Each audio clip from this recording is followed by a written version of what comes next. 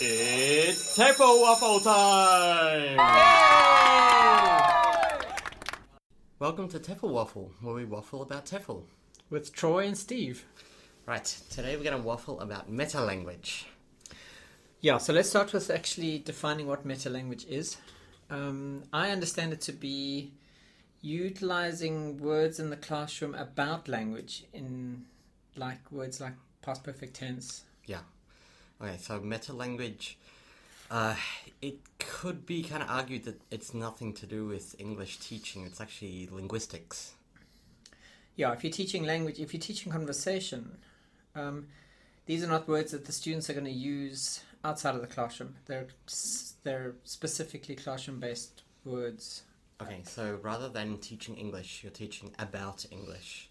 So I'm going to teach you what a verb is, and this word is verb, and you teach the word verb. And I know that's a very basic piece of meta-language, verb, and it might be something that everyone thinks, yeah, I know what a verb is. But of course, just the word verb can get very complicated. Yeah, in actual fact, I'm not sure that everybody does know what a verb is. A lot of native speakers Think they know. well, yes, and would have problems identifying them. And in the languages that I've learned, I've never bothered to learn the local version of what a verb or a noun is. I actually don't know how to say verb or noun in any language I've ever studied. Yeah. Okay. The reason why this is interesting, there's a couple of different parts. One of them is that language students tend to know what these things are, even though the native speakers of that language don't know what they are.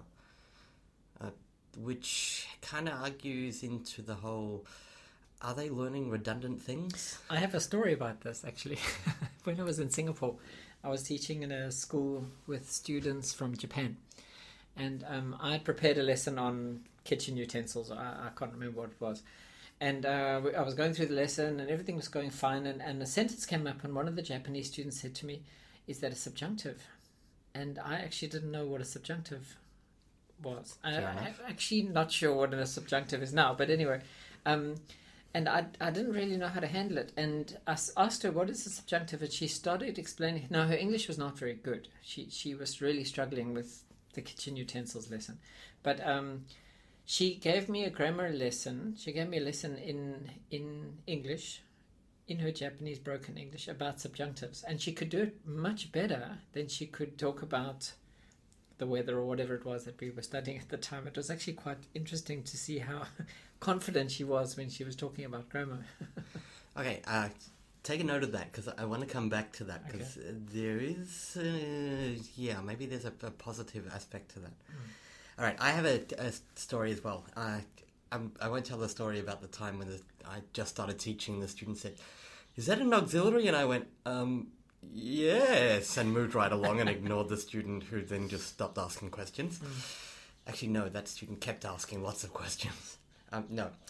I was with a teacher, reasonably new teacher, but quite a good teacher. And a teacher who does care about his students. He's not really arrogant or anything. And we were on a break, and he was teaching one class, I was teaching another. And he said to me, I asked the students for a verb, and they didn't know what a verb was. And he was shocked, and was like, I can't believe that. How can they not know what a verb is at their level? They're adult students, they've been studying for years, etc., etc., etc. And I said to him, I personally don't really use meta-language like that in class. Try asking them for an action instead of for a verb. And he went, okay. And then came back on the next break and went, yeah, they know what actions are.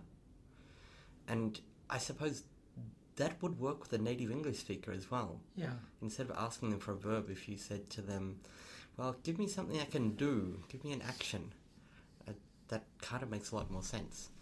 Now, the thing about meta-language, the students seem to know quite a lot of it. And what I've noticed is new teachers who have just entered the field, are very eager to use it. They love throwing meta-language around the classroom.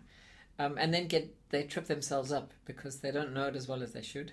They don't know the difference between a verb and a gerund or something like that. Yeah. And the students know it better than them, and then they get into a lot of trouble. So what is your opinion about utilizing? Do you ban it from you don't use it at all? I'm actually a bit of a hypocrite. My rule is I ban it. No meta-language at all. Now, that's especially true for things that get quite complicated. Like, this is a modal auxiliary verb of probability. And, that's just jargon.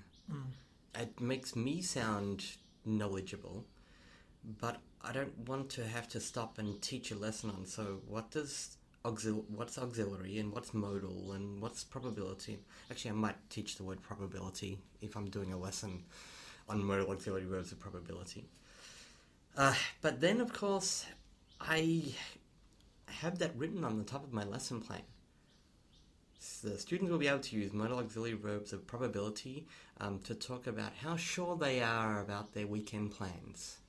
So I'm using it myself for But you're myself. using it to guide yourself. You're not actually using it in your communication with the students. That's right, yeah. And as a general rule, I think you should try to avoid jargon. Just if it's really technical and specific to a field, then use it amongst the people in that field. And so talking to another teacher, I might say that. But even that can sound a bit pretentious. But is that one of the reasons why it's used then? Is to increase the power and as a pretentious way of increasing the power of the teacher in the classroom? I know stuff. I can say stuff. Look. Perhaps, yeah. And I suppose when it comes to grammar, and especially with new teachers, it's something that you can go away and study and then know. Even though what you're actually doing is, instead of teaching the students, you're teaching the students what you read about this week. You're regurgitating something from that website and that book and etc., etc. You're not really teaching them. You're showing off what you studied recently. So instead of using meta-language in the classroom, what should we be doing instead? Action. Give me an action. What could you do with a football? Do you eat a football? And you get the students to go, no, you kick it, you can throw it, you can hold it, you can bounce it, and focus on it that way. Okay, but having said all of that, right, this week I was doing a quick revision in class, and it was on language that I didn't really have time to teach them. I was teaching only a conversational lessons at 20 hours and only 20 hours. But the students definitely needed some grammar. And I didn't have any time to teach them that grammar. So we did a quick 1 hour revision of a couple of tenses. And I started off with, okay, so all the sentences, it was a game, we were playing a game. Everyone stood up in the class and they had to make a statement, and the statement had to be something that was always true or a piece of personal information. Now, by default, that's present simple. You say, I have a car, I am a teacher. That's present simple. But what I actually wrote on the whiteboard was, sit down if you, and then I put a big blank and I just wrote the word present simple, because it was my way of cheating. I know that all the students know what present simple is, even though a native English speaker wouldn't know what present simple means. I know they know it. It's a nice shortcut.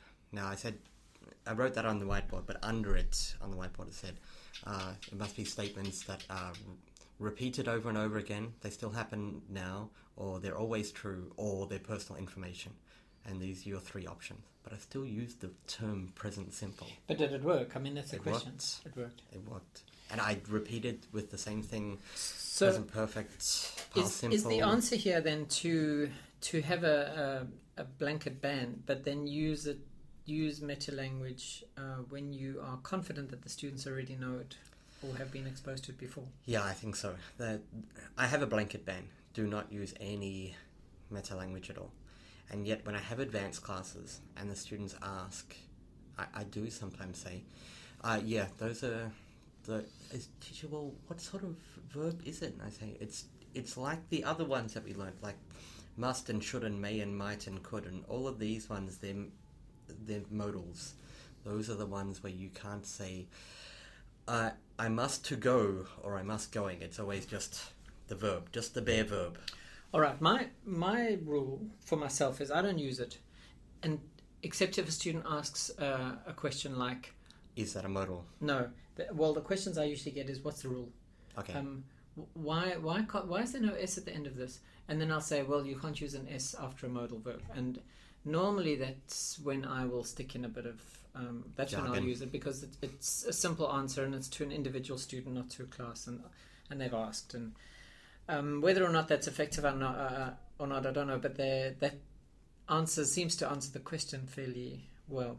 But when I'm doing a presentation at the beginning of the class, or when I'm teaching a new piece of language, because I take an inductive approach, I try not to use... I try to contextualize it, and then not use any meta language. Do you often have, though, towards the end of your presentation, when you've got all your language on the whiteboard, you've highlighted all the meanings of it, all the rules for use and which sort of verbs you can use and all of that, you have a student at the end go, so is this future perfect? Yeah. And that's fine. And if it comes from the students, I think that's a nice way for me to get a check of how the students understand it. That means they're drawing links between what I'm teaching them and their previously taught knowledge, and and I think that's a good sign. And I'll answer it. I'll answer that. And if the meta language is generated from the students, that's great. I'm happy with that. All right, can we go back to your Japanese student? We can. All right. That student gave you a lesson on the subjunctive. Yeah, she taught me what the subjunctive was. Okay. Now, there's two very interesting things happening with that student. One of them is her study of the language has promoted a piece of real classroom communication. And that's almost an oxymoron to say real and classroom with communication. There's real communication and there's classroom. There's not that much real classroom communication. That promoted very real classroom communication. She had knowledge that she was sharing with you, and you didn't have that knowledge.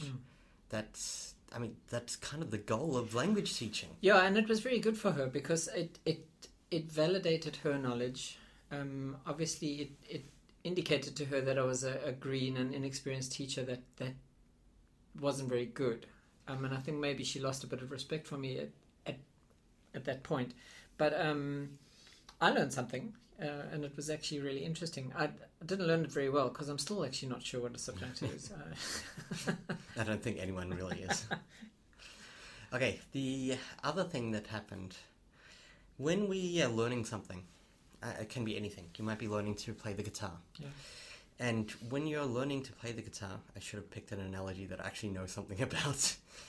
You end up learning things like why this particular guitar, the sound resonates in a certain way, and how the hollowness of the wood changes the sound. You're talking about idiosyncratic peripheral learning. Yeah. Not... You don't need to know that this shape has a different sound than this shape to learn to play the guitar. Oh, okay. But you end up learning that stuff because you're interested in the thing you're learning.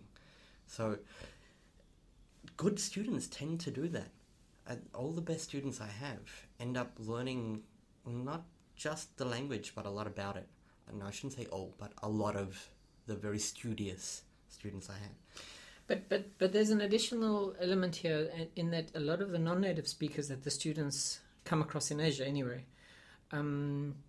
will focus very heavily on language, on grammar, and use a lot of meta language, because that's their way of transferring their knowledge about the language, especially if they can't speak the language very well. I've noticed that non-native teachers over here really spend a lot of time, and maybe that's a hangover from the grammar translation method, because they do speak in the students' L1 a lot. Yeah.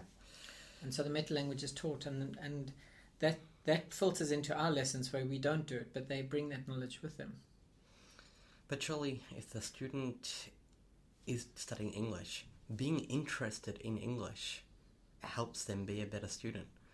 So the student who goes away and learns what the subjunctive is, not the teacher, the student who's obsessed and wants to know, what are the 7 exceptions in English where to can be followed by? But does that mean gerund? that? Yeah, but does that mean that I'm a really crap Cambodian student because I couldn't have been bothered to learn what a verb or a noun is? I don't know. That's why I wanted to come back to this Japanese student. Is I can't deny that the things that I've studied, that I get really into, I end up with a lot of peripheral knowledge that it doesn't matter. Nobody needs to know it, but I end up with that knowledge anyway because, look, people who really like their car and polish their car and it's nice and shiny and clean, a lot of those people can tell you why this engine is different from the model that came the year after it and the model that came the year before. And this analogy works though. A lot of people can tell you why this model's better than that model, but in any case, if you want to drive the car, knowing all that stuff means nothing. You still have to just drive the car and learn how to drive it well. And maybe if we keep that analogy for language learning, meta-language is a useless peripheral piece of knowledge, which is interesting and maybe an indication of your dedication towards the language learning process, but you still just have to drive the car. Sure. And in a language classroom where we're teaching communication, meta-language just gets in the way. I think so. I think it does. But I still think that that guy has a shinier, cleaner car than I do. Tech for Waffle is proudly brought to you by the Non-Stop Wafflers, Troy and Steve. For any questions, comments, complaints, or queries, you can email techforwaffle@gmail.com or visit www.techforwaffle.com.